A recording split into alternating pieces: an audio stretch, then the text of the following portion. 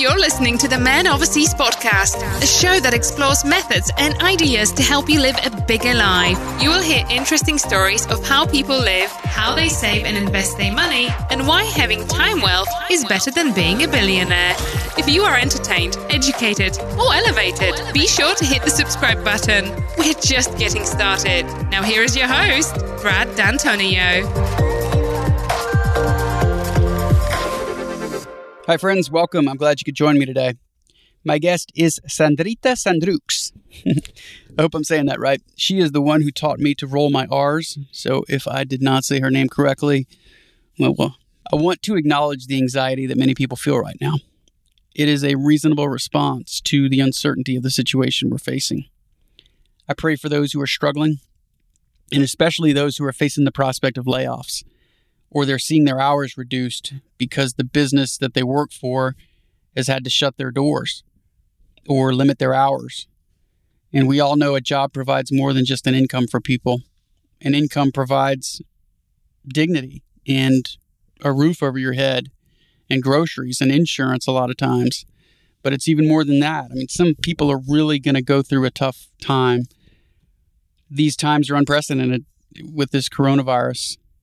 Something we get into a little bit in this episode is how some people deride corporations. And I've always thought that those people fail to appreciate that for many, a job is a daily source of meaning and joy. I remember going through the recession in 2008.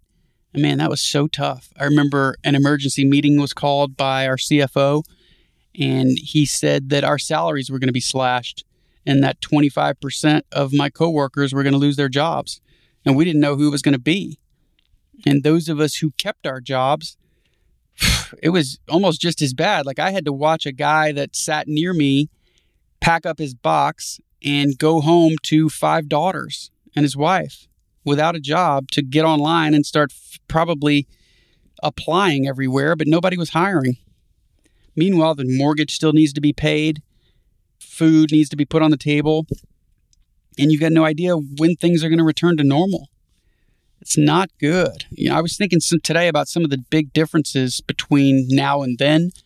One of them is the economic downturn that we were facing at that time. There was no end in sight, whereas I kind of feel like we can see past this. Like we know that there's going to come a time when things are going to be better.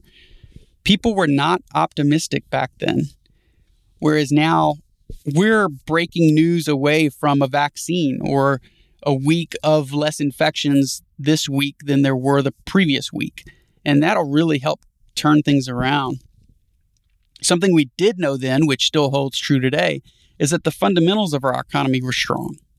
And historically, the creativity and ingenuity and resilience of Americans were second to none. And of course, we proved that true again. And we're about to be tested in those areas once more with a new generation aboard this time because, millennials are now in the workforce.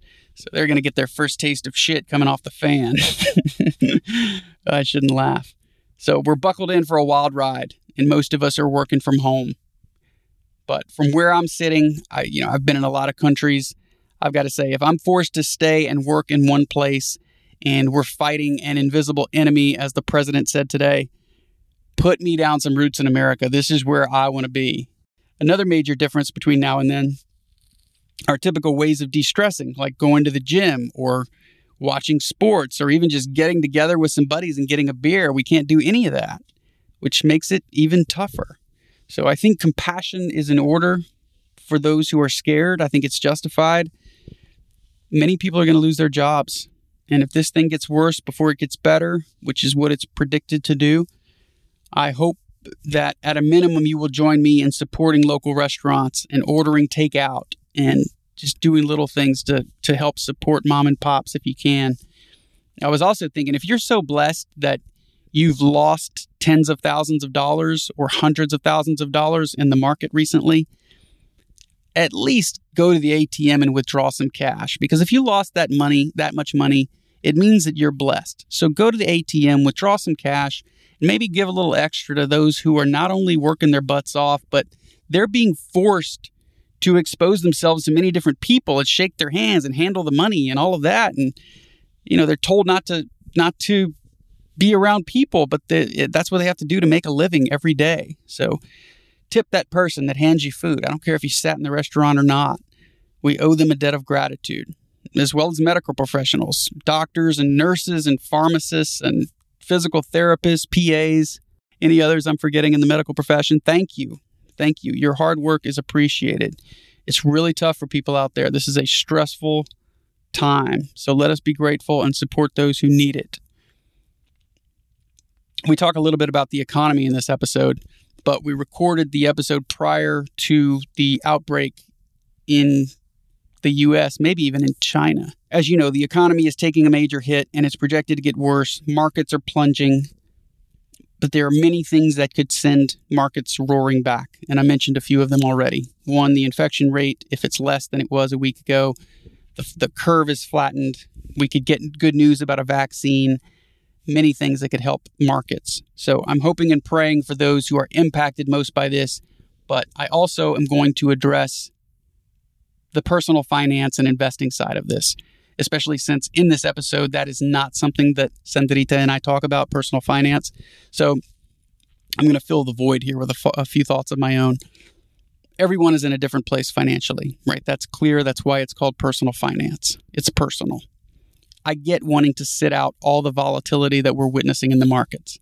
Investing does not get harder than it is right now. You want to sell thinking that you'll save money because you're watching your retirement account dissipate. I get it. We're living through a hard time.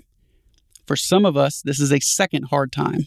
Or for those of you who are a little older than me, this might even be a third time, right? If you're counting 2001 and 2000. But know this, investing right now is a roller coaster. And it can be painful.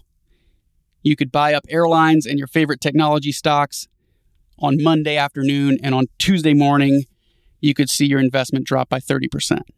How do I know? It happened to a buddy of mine this week. He purchased Delta Airlines, next day, down 33%. It sucks. The important thing when you're looking back in hindsight is that you do buy. So make sure you're buying, that you're taking action. The best time to take action as an investor is when nobody knows what the future holds. What matters is that you get a little greedy when others are fearful, as Buffett would say. Good investors are contrarians. Bad news in the world is good news for us. Successful investors are goddamn weirdos. We can lose $250,000 and smile and nod. Why is that? Because we know that that's the price you have to pay to win the long game. And that's the game we're playing. We're not like everybody else. Our sack is larger than most. I'm talking about a money sack. You don't have to be a man to do this. Almost half of my coaching clients are women. On the About Me section of the blog, it says that one of my aims is to encourage you to develop a strong aptitude for risk-taking. Let me tell you something. You build muscle by going to the gym. You get smarter by reading books and listening to podcasts. How do you get happier? You practice gratitude. How do you think you develop a strong aptitude for risk-taking? You take some fucking risk. When everybody's panicked and letting off little farts because they're nervous, when you hear your coworker crying because he lost $100,000 in his retirement account and he thinks you don't understand because you're not acting like a 14-year-old girl, that's the time to act. Fuck him. He's unwise. You don't need that money for 20 years anyway. You don't lose until you sell. And we're playing the long game. Opportunities like this come along about once a decade. It's moments like these that are the reason that we've kept cash on the sidelines. The last time this happened, 10 years ago, I was working 2 jobs to ensure that I could take advantage of stocks and real estate being on sale. Now, it might sound like we're time to time the market. We're not. If you plan to dollar cost average, by all means, stick to your plan and buy over time. That's what we're trying to do, is buy through this tumultuous time. Do not, I repeat, do not try to pick the bottom. We don't know how long the downturn will last. Last time we had a downturn in the economy was a couple years. The one before that was also a couple years. That's how long they lasted. I just want to make sure you're buying. Every American who has invested in uncertain times was ultimately rewarded. Big. There are going to be some very wealthy people that come out of this uncertain time. And it's because they took some chances. Why not you? Make sure you have an emergency fund first. If you do and you have a strong cash position, now's the time to start deploying. Invest in the stock market. Invest in real estate. Interest rates are less than 3.25 points on a 15-year mortgage. Last but not least, this podcast is for informational purposes only. Do not take investment advice from a podcast host. I hope you're not doing that. Now, let me introduce my guest today. Sandrita is a Spanish teacher in the beautiful beach town of Playa del Carmen. She was born and raised in Cuernavaca, Mexico, where she said it is now too dangerous to go out after 8 p.m. because of the narcos. But she was given an awesome opportunity to teach in Playa, and I can tell you that she is the best Spanish teacher on the planet. She's really good at what she does. She's very smart. And when I retired in 2015, quote unquote retired, I started traveling the world. One of my goals was to immerse myself in a Spanish program. And so that's how we met. And we really got to know each other because she was also my private tutor. I told myself I'd never say without further ado, but you know what? I'm not going to. Without further ado, let's just bring her on. Sandrita, welcome to the show.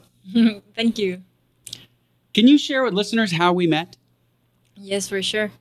I was a teacher since many years. I was in my class. I was in the presentation part. And then we get the class, the normal class. And then we start having just the lessons from grammar. And after that, we have private classes as well. And that's the place where I really met you. Yeah, we really got to know each other in the private tutoring sessions in the afternoon because I needed a lot more help than the average student, because to try to learn a new language at age 35 is a whole lot different from trying to learn a new language at age 15 or even 5. So the folks in my class were passing me up, and I begged you for help. And of course, being the talkers that we are, we tended to share our lives with each other and really got to know each other quite a bit. In fact, one time you had said that there was a video that I should watch. What was it called? The Story of Stuff. The Story of Stuff, thank you. And the reason is because you and I both think that it's important to expose ourselves to different viewpoints, especially in the age of social media, when we're fed only what we are already interested in or what we already agree with. You have to make the effort to get information from all angles, right? And so I think that's what you were trying to do for me, because this particular video had something like 6.3 million views, and I had never heard of it. And so I went back to my hotel that night, and I watched the video, and I took a whole bunch of notes, and I was excited to come back to class, or at least our afternoon tutoring session, and talk to you about it. And what I did was kind of rebut many of the points from the video. And so I'll link to the video in the show notes. But I think it's so important that we talk about this stuff because Facebook and Twitter and our news sources now work in such a way that it becomes our responsibility to consume information that doesn't always agree with us. We have to explore a broad range of information so that we can then draw our own conclusions. Otherwise, we'll just be fed what we already agree with and fall victim to confirmation bias. So do you remember the video that I'm talking about? Do you remember our discussion? Yeah, for sure. One of my colleagues shared with me, and my colleague was from United States as well. So she was a teacher, and she told me that for her as well, it's so important to share the information about what happened in her own country. I don't know if I can say this like very properly, but destroying other parts of the world. And she was so worried about the topic. And I said, please, can you share me this video? Yes, for sure. And when I saw this video, for sure, for me, was so impacting. And then I decided to say, okay, this is going to be one of my favorite videos, and not just for people from the United States, because sometimes we have the idea that all the people just consume in your country. But no, we have people as well in Mexico or on other parts of the world that they are consuming everything. But to have this point of views, these ways to see what happened around really about the stuff, it's very interesting for sure. Yeah, I think America sometimes gets the reputation of being the big bad wolf. And I should define what confirmation bias is, what I said earlier. Confirmation bias is just when you favor information that confirms your pre-existing beliefs. So studies show that people will not only favor information that supports their claim, but in the face of new information or conflicting information to what they already believe, they will wholly deny it and not face facts if it's contrary to a pre-existing position that they have. So for this reason, it's almost always a waste of time to approach a political argument from the position of logic and reason, because you won't get anywhere. And guess what? Both sides think they have logic and reason on their side. Yeah. So it can help to send people videos. If you want to persuade somebody, at least maybe you can reduce their confidence in their position. It was called The Story of Stuff by Annie Leonard. And it's not overly political, but it certainly had political underpinnings. It starts with Annie holding what looks like an Apple device. Yeah. Annie demonstrates on an interactive whiteboard what she calls the materials economy. And the 5 phases of the materials economy are extraction, production, distribution, consumption, and disposal. And she says that it's a system that is in crisis because it's a linear system and we live on a limited planet, which kind of sounds like a non sequitur, but it also kind of makes sense unless you can recycle those items, which when it comes to a limited amount of resources, you can't recycle oil, for example.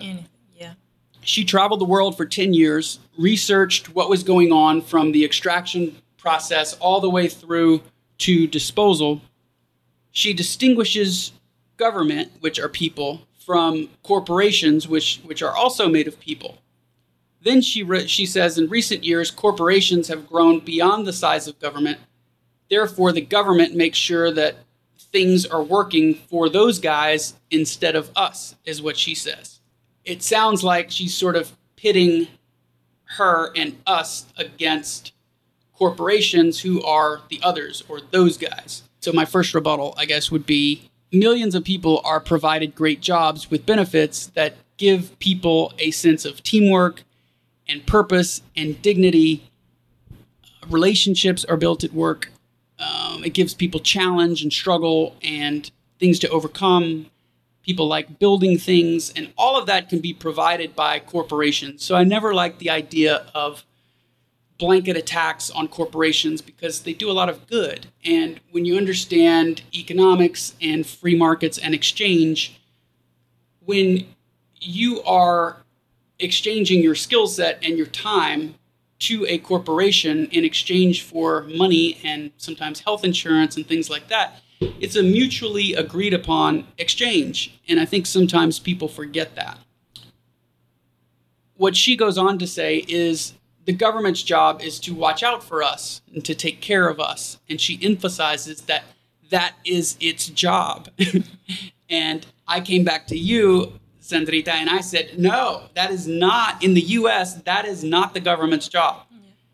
The government's job is to protect us from foreign attack, from criminals within our borders, and provide a safety net as a last resort. You know, if your family or your friends or your church cannot help you, charities, then we would rely on the government. We have strong safety nets and non-governmental organizations, what we call NGOs in the States, to ensure that we don't end up on the streets. But the fear is that the more that the government grows, the less freedom and happiness we have among our citizens, the less character. Because although freedom is a big responsibility, it's worth it. And you build character by taking responsibility for yourself. America has offered more freedom and opportunity for a better life than any country that I can think of. It was founded on the idea of a small government, because when the government grows, people don't do as much for their fellow citizens, and there's much less charity. The more that you rely on the government, the less charitable you tend to become. And just about every other country in the world, they're not nearly as generous with their time and with their money. And I think a lot of the reason is because they see it as the government's job to take care of them, where America, arguably the most successful experiment in the history of the world, we don't believe the government exists to take care of people. We want it to protect us, and we want it as a safety net. Beyond that, we want to shrink the government so that the individual has more freedom and responsibility. When you rely on others to take care of you, when you're fully capable of taking care of yourself, in my view, that is selfish. And she closes the video saying, it's not a good idea to demonstrate your value by your consumption. And she thinks that in America, we tend to value people by the clothes that they wear or the car that they drive or the things that they own. And it sounds like she's more on the side of what you and I would agree with. The more things you own, the more things own you. Mm-hmm. It's better to live a more minimalist lifestyle and be happy, because happiness isn't found through purchasing things. But what do you think about this? They explain in the beginning of the video about these 5 steps. About the things have to pass. This thing get into your hands, to stay on your hands. To have an iPod like in the past or an iPhone right now, you need a process. And for that process, you need the nature. And for the nature, in the way that you use more the nature, it's gonna be more destroyed. And they say, or she says on the video, that it's maybe possible we need more than 2 or 3 worlds to get again all the materia to have just one stuff for the people who wants to consume. Instead, that is the responsibility or not from the government. They need many time, many manufacturers, many stuff, many process to have things on your hands.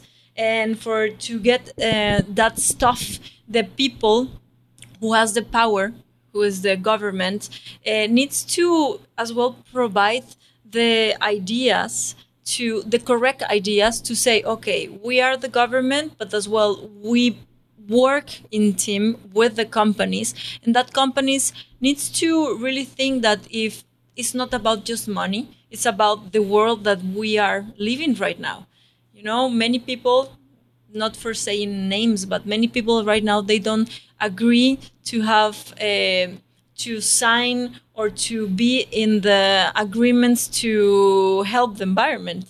And they just say, no, it's because I don't want, it's because I think this is the same environment that we have many years ago, and now it's just because it's part of the nature to get in the same natural thing. Entonces, you say yes or no, you help us or you destroy the nature. You made some great points. She mentions extraction, and she says that it's a fancy word for natural resource exploitation, which she says is a fancy word for trashing the planet. I shouldn't laugh, but she claims that we're running out of resources. The problem is there have been many predictions through the years that we were going to run out of resources, and it hasn't happened. So we've been incorrectly predicting peak oil for about 100 years. But thanks to technological advancement and finding new resources, a lot of very smart people have been wrong about peak oil. We're not running out. She also makes the point that we're using more than our share of stuff. She claims, which I'm sure is accurate, we make up 5% as Americans. We make up 5% of the world's population, but use 30% of its stuff. We produce a lot. We are hyper productive in America. something that became abundantly clear to me once I spent a lot of time outside of America is that we have a standard of living in America that is the envy of all the world. Meaning that if given the opportunity, people in China, people in India would live the way that we do. America basically has no poverty. We have relative poverty. And the reason I know that is because I've been to countries with extreme poverty. I've been inside people's straw huts that they call home. Being poor in America it's almost laughable. You hear statistics on food insecurity. Our poorest zip codes also happen to be the most gordito. Those are the big people. So I wish everyone in America who is complaining about poverty in America could experience true poverty, because I'm confident that their views would change. So Annie goes on to say that we have limited resources in America, so what is our solution? And she says, our solution is to take it from the third world and trash the place. And I think, Annie, that's ridiculous, because it's ridiculous for a few reasons. One, if America wanted to conquer Mexico and Canada, it might take a week, but it also might take 3 days or a couple of hours. America has helped to liberate entire continents from tyranny. In a global economy, if you want to extract resources from another country, you make them an offer to do so. Usually there are no guarantees that you're going to find anything. It's high risk, but it's high reward. But the country whose resources you wish to extract, they have to agree to allow you to do that. And in turn, they gain something. And many of these anti-types, unfortunately, I believe, don't understand how trade works or free markets or even basic economics. It's just my opinion. She says, what about the people in those countries? According to Annie, she says these people have been living in these countries for generations, and that we claim in the U.S. that they don't own their own stuff. And she says that if in this system, if you don't own stuff, you have no value. And she keeps going back to this point about your having stuff or not having stuff is a reflection of your value. I don't know anybody who thinks that way, but I know that there are a lot of people in America who believe that there are these nefarious folks behind the curtain somewhere who assign value to people based on whether or not they're wearing a Gucci belt.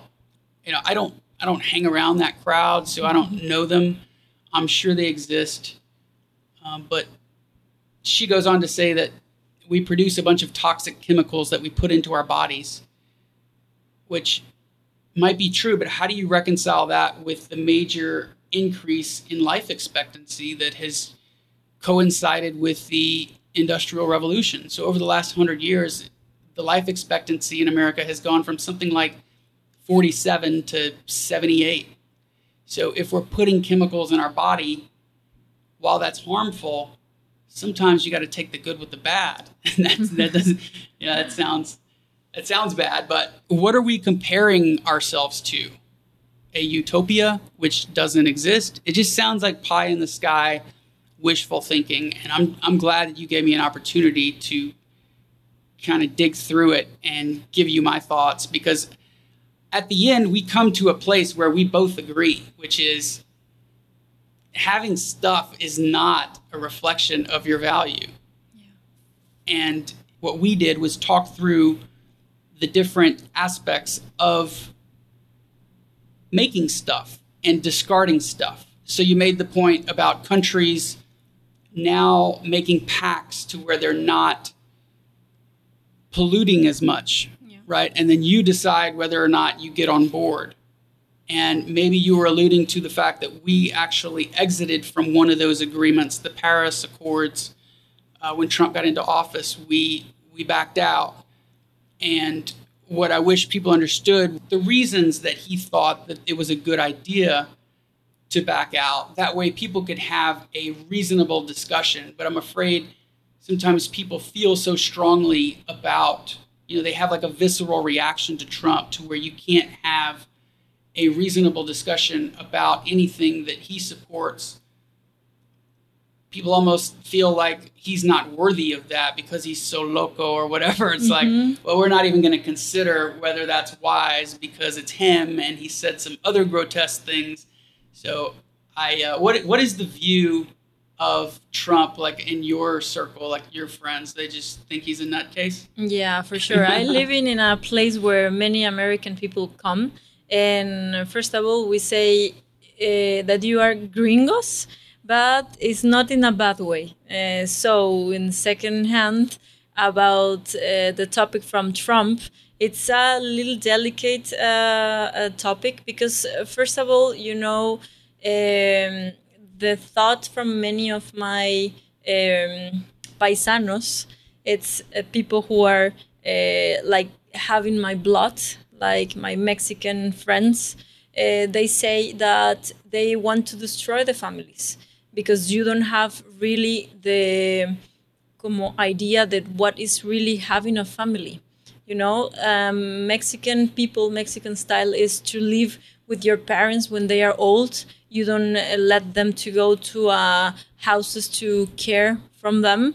You want to be with them the whole life. And when you make some parties or everything at home, it's to share the love, to share the family. And when this stuff coming about the wall on the border, they start getting fear into the people who are living like there in your country and here in my country. Because now I know many cases that many people broken their families and now they don't know how to go back to the country, or they don't have money, or they don't have anything. But just because your president wants to have the perfect America who have the opportunity to give everyone the opportunity to be a good American, a good people who can spend time, money, but their own money. And they don't want to really have this idea to help other people, just to say he's so radical and he say, I just want to put my wall. I don't want the Mexicans living here because it's not like enough resources right now, or not enough maybe money, because the money who get or earn in your countries because the Mexicans were there. But I think so one person or the persons needs to do the other part of the problem, or the other part of the activities. The people living in United States don't want to wash the dishes, but the Mexicans, yes. And he don't understand that part.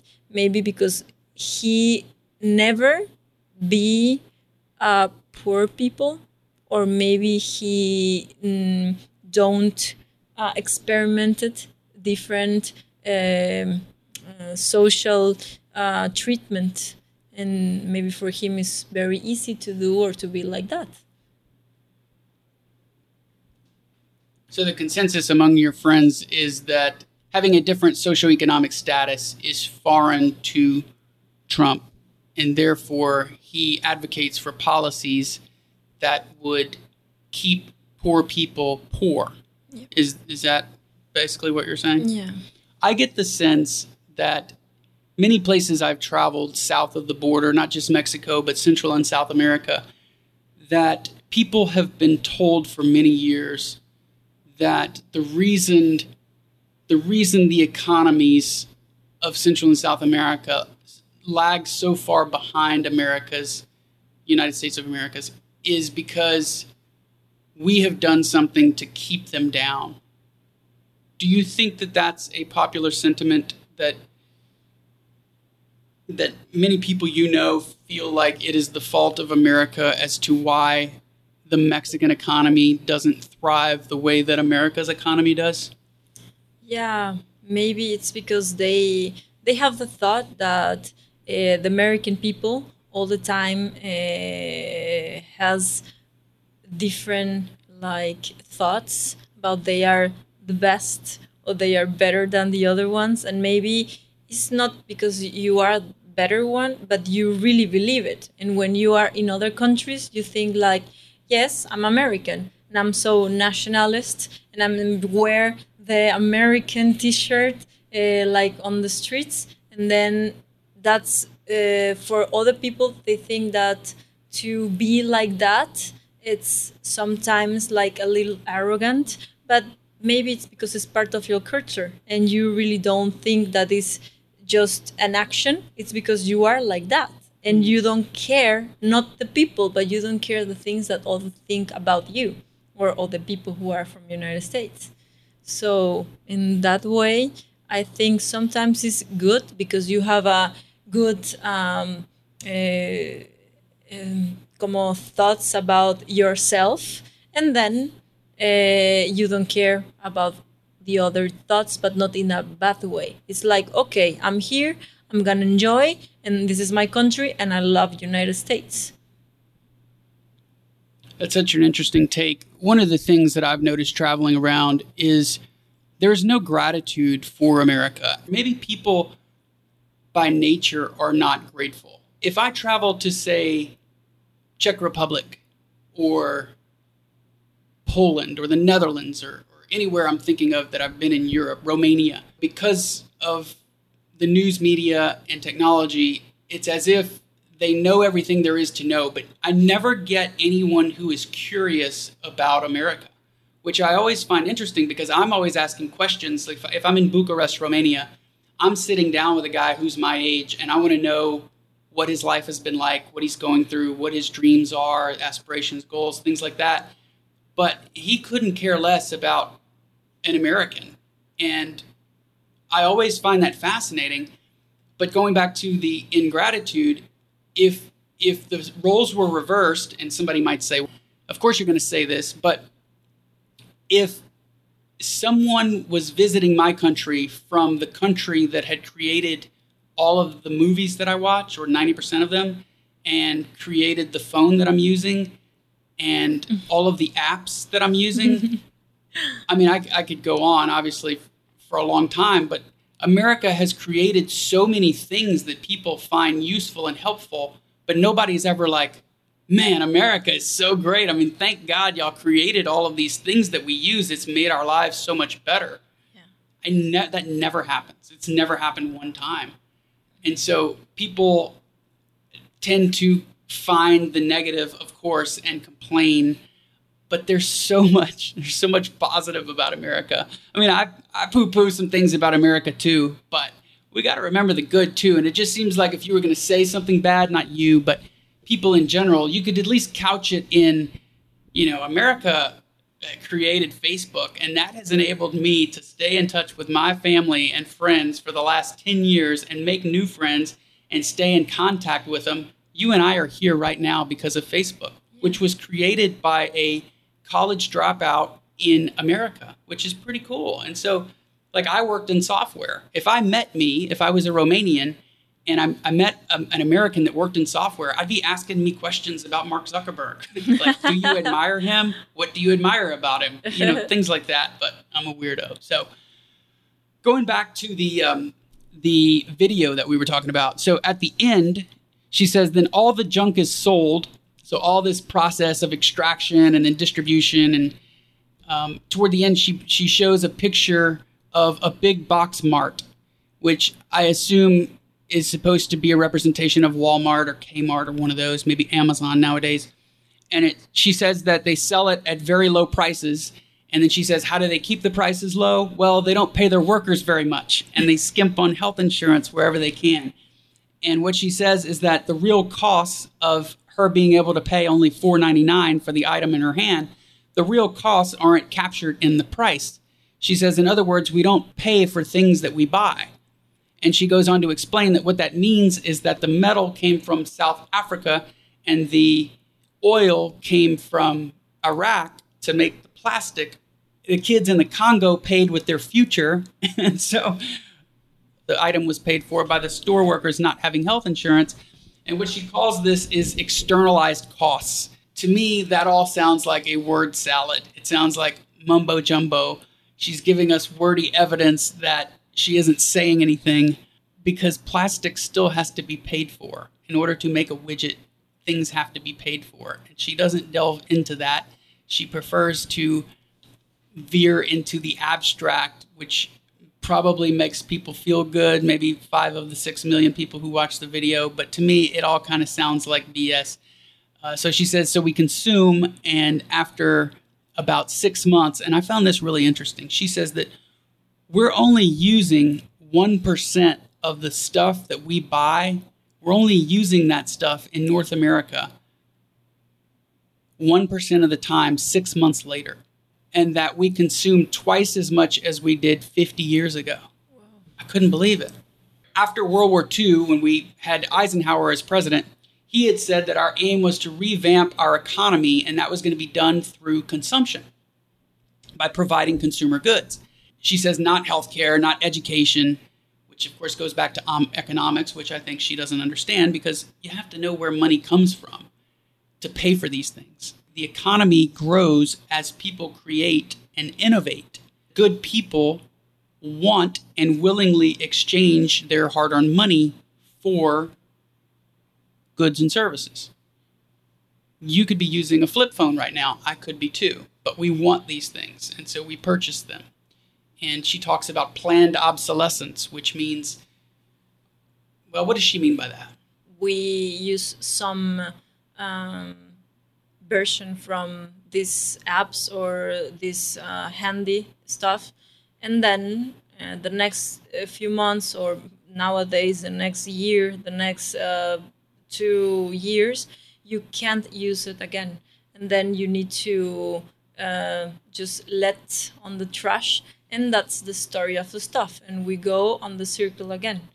But I was thinking other thing about her.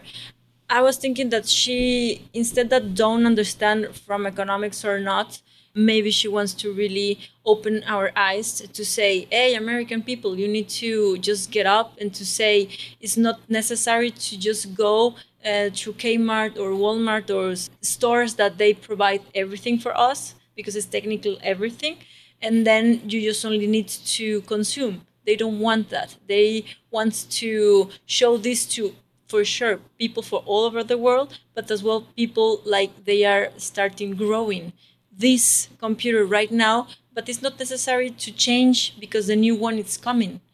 You say, okay, we need that. Yes, we need that. You don't need that. No, you don't need that. And then they play with your minds maybe. And they say, yes, you need that because it's a new iPhone, because it's a 3 cameras, or you need this computer because this is going to be work for you, for your life, and maybe makes your life easy. Yeah, but for how many years? We are everything. We are thoughts, we are feelings, and not just because I'm wearing this stuff or wearing this, or I'm using this cell phone, or I'm driving this car, I can be better person or not better person. That's a good example of what she's talking about, because you're right. India and China are coming up. They're trying to catch up to what our economy is. If you have some information that could positively impact the world, share it.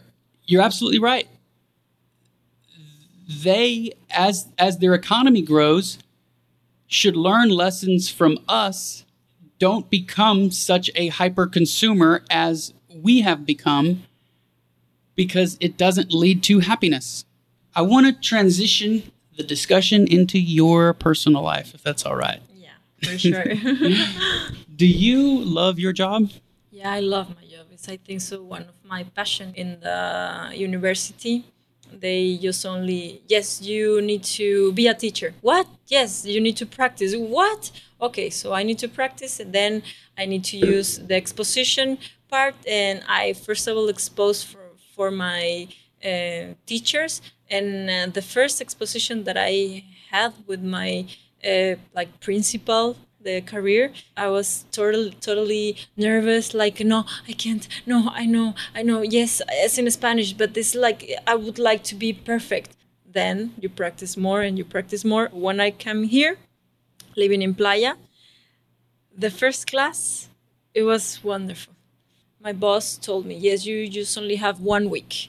If we see that the people likes you and you really have good comments, we have second week. And then at the end, I get 1 month with the same family because they want to be with me. They were from Canada, and they say, yes, we want Sandrita. And I say, oh, yes, they want me. Okay, 1. And then the second week. And my boss told me, hey, yes, they want you. And I say, yes, for sure. But I was really clearly nervous, but I never let him to saw inside me. I just act and I just be myself. That, yeah. Well, that's how we got to know each other much better, is because I requested you too. You must get requested all the time. Yeah. You are really good at what you do. Gracias. Are there different types of Spanish? So I know in Argentina, they make the double L sound a little different than in Mexico. Isn't it like a sh versus a y in Mexico? Am I saying that right? Yeah. Like, por ejemplo, la playa y la playa.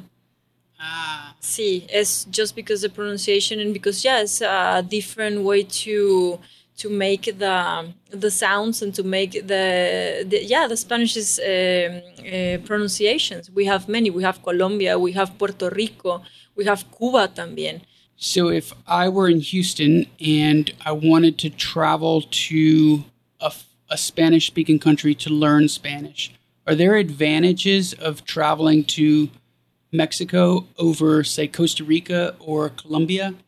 The institution that we belong, we have in Costa Rica and we have in Ecuador and we have as well in Cuba.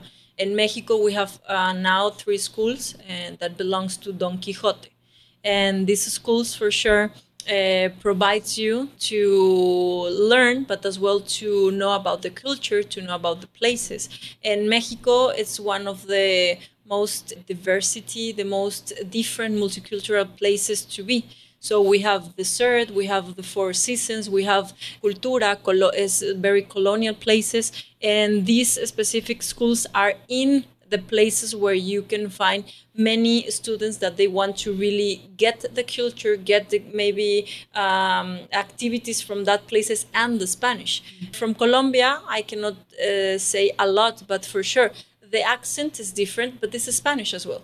And I think so when you want to do something as to learn the Spanish, for sure, it could be very nice because it's like an objective for you, and then you can find different persons for sure, and then you start having new experiences as well. How long have you lived in Playa? I'm here since almost 7 years, a little bit more. Where were you before that? I was in Cuernavaca. I live, I think so, 24 years in my life. But before Cuernavaca, I was in the town from my grandparents, where my mom and my grandmother and my grandfather was. I studied there, my university, my primary school, my secondary school as well, and my high school. So all my life was in Cuernavaca. And then the university, I was thinking what I want to really do here. Because Cuernavaca is one of the most beautiful places in my point of view, because it has a good environment, good climate, and in the past you didn't feel bad walking through the streets. Now it's different because kidnappings and all the stuff from the narco come in there and really shoot on the head to the city. Now that's why you cannot walk now through 8 o'clock or 9 o'clock. It's so dangerous. But in my days, I really remember that love and friends and fiesta posiblemente, and to meet my best friends there, to meet la iglesia as well, from sure, the church, and my family, to live in and share good experiences there. But Cuernavaca as well gave me the opportunity to open the eyes studying the university to say, I would like more. Because first of all, I was looking for being a lawyer. And then one of my teachers told me, for what? You want to study what? And I said, I want to be a lawyer. And she told me, okay, because I know you and because I know all your aptitudes, you can try this activity, and it's Spanish. And this university can provide you the opportunity to be a teacher from Spanish teacher, because you are good writing, you are in good listening, you are in good exposing, and maybe it's possible to you to be a teacher. And I say, a teacher? Me, a teacher? Come on. I would like to defend the people. I would like to be on the tribunal or something like that. And she told me, okay, think and talk with your pillow. And I say, okay. Then I was thinking, with my pillow. And I say, oh, por favor, tell me the truth. I can be a teacher or not. Espanol, it's okay, but I like literature. So I start my first semester and they say, oh, wow, es bueno. They have a lot of writing on letters. And then I start really looking that I really love. Since when I was in the second grade from primary, I was looking my teacher and I say, wow, she's so wonderful and she's so pretty. And she explained me as I need to put an accent as a knock. And then you put, and then this remembers these thoughts coming through my head. But when I was in the university, then because I had my child at 18, I went with my child 2 years to the university. So he started the university before he go to the kindergarten. Entonces the school can give me the opportunity to get with my child the first 2 years and get into the classes, and he can maybe sleep, he can write, he can draw. And I was taking my class because nobody wants to study Spanish and nobody wants to really, what are you studying? Español. But you speak Espanol. Yes, but the professional. Okay, but nobody cares about the really Spanish or the professional Spanish. So then I really say, thank you, God, for put me here and give me the opportunity to have my child, to raise my child here, and then to enjoy what happened with this career. And one teacher then told me, we have an opportunity in Playa del Carmen. How old were you? Now? Then. And then that time, 19. Why is Cuernavaca, where you're from, a hotbed for narcos? It's on a specific point to cross to different places. And I think so we have many important persons there, living there. We have money that we cannot really see as a. How old were you when you got pregnant with Diego? 18 years old. 18 years old. Yeah. Were you scared? Yeah, for sure. I was feeling the world through my shoulders, all the world. And I was thinking that when he was born, what is the university that he's gonna go? But he was just in my stomach. And I was saying, I know his name and the doctors and the school and the everything, the clothes, you think everything, but he's not already on the world. And yeah, you think many, many, many things. Do you and his dad still have a relationship? No. Does he have a relationship with his dad? He tried to have a relationship with his dad, but the things doesn't work very well because we say to his father that we are Christian people. And I think so for him was not easy, and maybe our new thoughts or way to be makes not comfortable for him. And maybe I think this is one of the reasons. Maybe he's listened this and maybe say, no, it's not that the truth or something, but this is my perception now. So Diego tried to get in touch with him, but the things doesn't works very well. And yes, it's a life. One day, I think so Diego is going to grow as 18 years and maybe he's going to, for sure, talk with his father. You need to say thank you to God for the life of your father. Just bless him, and that's all. So he's never helped you financially? I think so. Now, 2 years ago, when Diego found it by Facebook, he sent me, I think so, twice amount of money that is not necessary to say, and then no.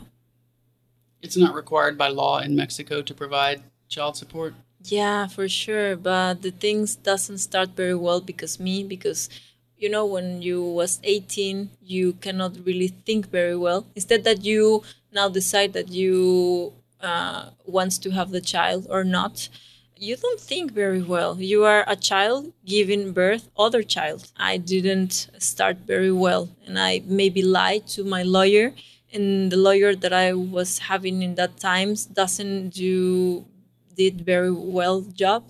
I don't want nothing for him, like in the good way. I can raise my child in my hands, but yes, for sure, it's very difficult. How much money can a teacher expect to make here?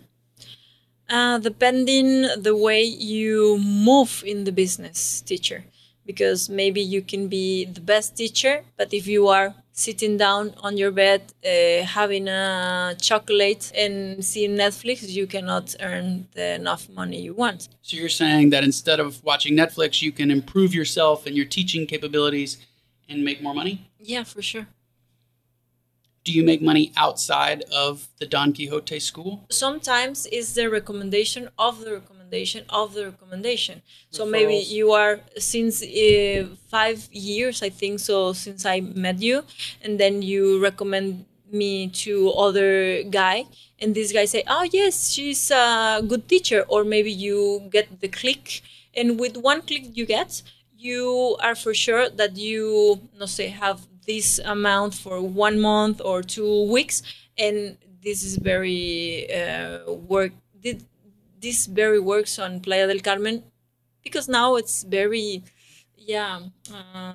difficult the life here. I mean, about the prices, every price it's increased more and more. I've noticed prices have skyrocketed here since I first started coming in 2016. Have you noticed too? Yeah, for sure. Yeah, I notice on the taxis, I notice on la canasta básica, and it means canasta básica, where you can buy the normal stuff to eat, like huevos, like eggs, or tortillas, or frijoles, or carne. In a grocery store basket, you maybe in the past have like 600 pesos, now you get 1,000 pesos. It's like really, really, really expensive. That's a huge jump in price. What about your rent? Has your rent gone up? Yeah, for sure. But I can say that I can feel one of the most blessed people in the world, because for sure, first of all, I believe in God, and God never let out from His hands, and the rent for sure. It's expensive, but all the time, I don't know how, I have to pay. And I can help my parents, and I can have money to the food from Diego, and I have for the rent, and sometimes for a chocolate for sure.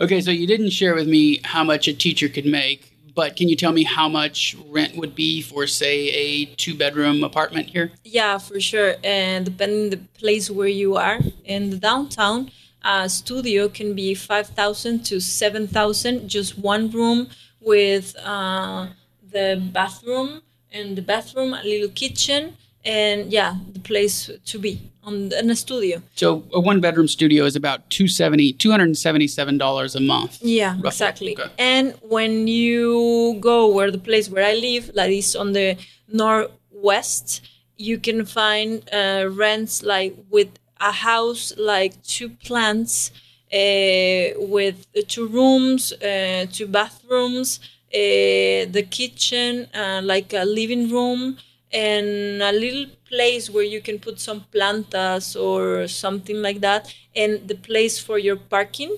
5,000, maybe 6,000. And that's in Centro? No, Central? that's on the north, like in the on the border to go to, like in the exit to go to Cancun. I asked you to do the podcast on a Sunday, and you said that you couldn't do it. Why is that? To say thank you for everything we have. And so for us, Sunday, it's untouchable. How does it feel living in a beach town, knowing that you can go to the beach at any time? And the reason I bring that up is because if you live in Houston and you work in a cubicle, you dream about going to the beach. It's something that you have to plan in advance, several months in advance, so that you can take off of work. It costs a lot of money to get to the beach. But you, if you're having a rough day, you can just go to the beach at any time. How does that feel? I really feel that I'm on holidays every day. Awesome. I walk every day in my city tours, like every Monday, because we organize in Don Quixote School a city tour every Monday. So when I was on La Playa, I say, oh, muchas gracias for see again the sea. To see the sea and to have the vitamin C. And they say, this is my town, guys. And we have many different times, or we have different climates, because it's El Caribe. We can have lluvia, like the rain, 5 minutes, and then it's the sun, or the sun and then la lluvia, and then the rain. So many of my students told me, it's a beautiful place. And I say, yes. And I introduce you my place, and please enjoy. Love it. Were your parents religious? You said that you take Sunday off for God. Were you raised in the church? Yes, I raised as a Catholic person, but many years ago, I became a Christian, as a Protestant. Why the change? Because, first of all, because my mom started giving changes that in my life can imagine that she can do. And then one day I say, no, my mom, she all the time is the kind of woman who scream and say, I will gonna change and never change. And I really didn't have a good relation with my mom. But when I start seeing her changes, I say, whoa, it really works. And it's not she, it's God on her heart. That's a powerful statement. Yeah. You can see the impact that her relationship with God has had on her heart, and that influenced you to spend more time with God. Yeah, for sure. Wow. And a little small tale. It's like when I was living here in Playa del Carmen, and when I was thinking that I cannot do nothing like to see the place where I'm gonna live, because the first time that I come to Quintana Roo, it was from Tulum, but then I need to move because the payment from the colectivos every day, and because my son in that time was with me. So then I met on Don Quixote. It was Colin Solexico in the past, the best and the most beautiful lady that as well, she's my best friend. She's from Cuernavaca, but I met her in Don Quixote. She offers me her house. And she said, yes, you can come and live with me. And I say, really? And she's name is Carmi. And I say, de verdad, Carmi? Really, Carmi? And she said, yes, you can come, live here, and then you can see what happened with you and your son. But in the future, now, calm down, and you can live with me.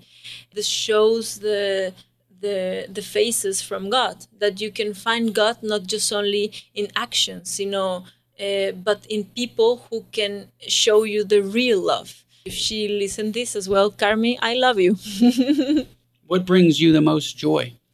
I think so. My son, he can say something and you can laugh in by hours. And when I really sad, he can do everything to makes me happy and to makes me laughing. Do you have a favorite movie? Being a teacher gives you many different perceptions. First of all, you present with your students and they want to know everything about Mexico.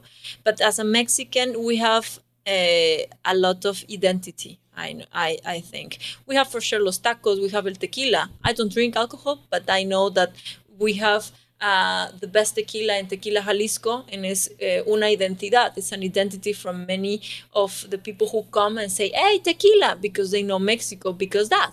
And I say, okay, Mexico is not just only tequila or tacos. And then I would like to show culture. I would like to show Mexico is not just only the place where you can have party, or many of the perceptions from United States is we are wearing a sombrero or wearing a poncho sometimes, and we don't wear zapatos or something. And I say, no, here in Mexico we have as well church, religion, but we have good places. We have beach. We have different things that I would like to show you. In my classes, being a teacher, I think so is the perfect option and the perfect opportunity to say, yes, come on, this is Mexico. And my favorite movie, it's Frida. And Frida, coming from Frida Kahlo, the movie from Salma Hayek as well. Mexico is not only tequila or tacos. Yeah. Frida Kahlo is depicted all over town. She has the unibrow, right? Sort of like Anthony Davis in the U.S. He's a basketball player. If someone dropped $1 million in your lap tomorrow, what would you do with it? Now, in this position of my life, that God told me that the material, to have something is nothing. All my prayings every day, it's please God, don't give me more that I don't need to use. Give me the specific things depending from you. And I would like to say that if I get $1 million, I share with the people, like I give my 10% from the diezmo that we say on the Bible. And for sure, I would like to pay the university from my son. And I would like to help my parents to have their house and something. And to buy chocolate. Yeah. What's your favorite kind of chocolate? You can believe me, but coming from Mexico. But we don't have really like a nice chocolate as in Switzerland or Belgium. But the chocolate we prepare here, we burn, it's in Oaxaca, and it's to make the mole or to make agua con chocolate.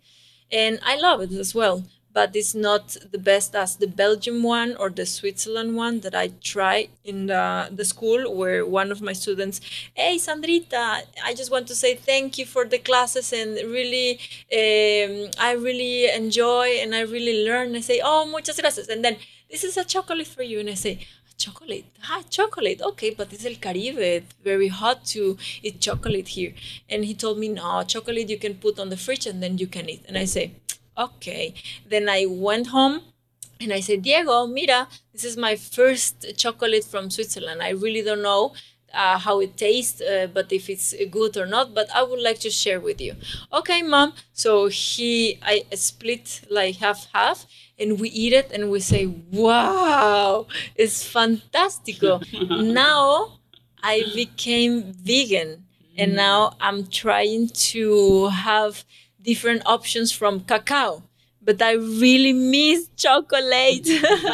But my son is still having the chocolate from my students. So you keep it in the house and tempt yourself? Yeah. Okay, one more question. What are you most grateful for?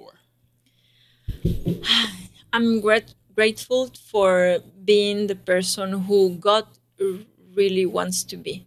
I really thank you for giving me the best parents in the world and to have the child that I have, because I think so without him, I cannot be the person now I am. And for sure, thank you for the place where I live in right now, because I never imagined that in my whole life, I can live here 7 years. I'm not the class of woman to change places to live. Being here 7 years in El Caribe, I can say thank you for that, God. Beautiful. Sandrita, thank you for coming on the podcast. Thank you. Thank you for inviting me. Where can people find you online, or do you do Spanish tutorials online? Yes, for sure. If you want some chocolate like Nakaka or something, or you want to have a good conversation just to have fun, to know Diego or to know my life, or yes, for sure, to have a private classes, you can find me by Grecia, SGRE space C capital letter IA, Sandriux, that's my Facebook, or my Insta, s.euzman.rdgz, and that's all. And the same Insta, it's my Gmail. Great. I'll put the links to your Facebook and Insta in the show notes. Friends, thank you for joining us today. I'm grateful that you've chosen to spend your time with us. I appreciate you listening. If you haven't yet given the podcast a review on Apple Podcasts, please do so. Also, if you wish to follow my adventures on Instagram and Twitter, I am at man_overseas. Thank you, folks.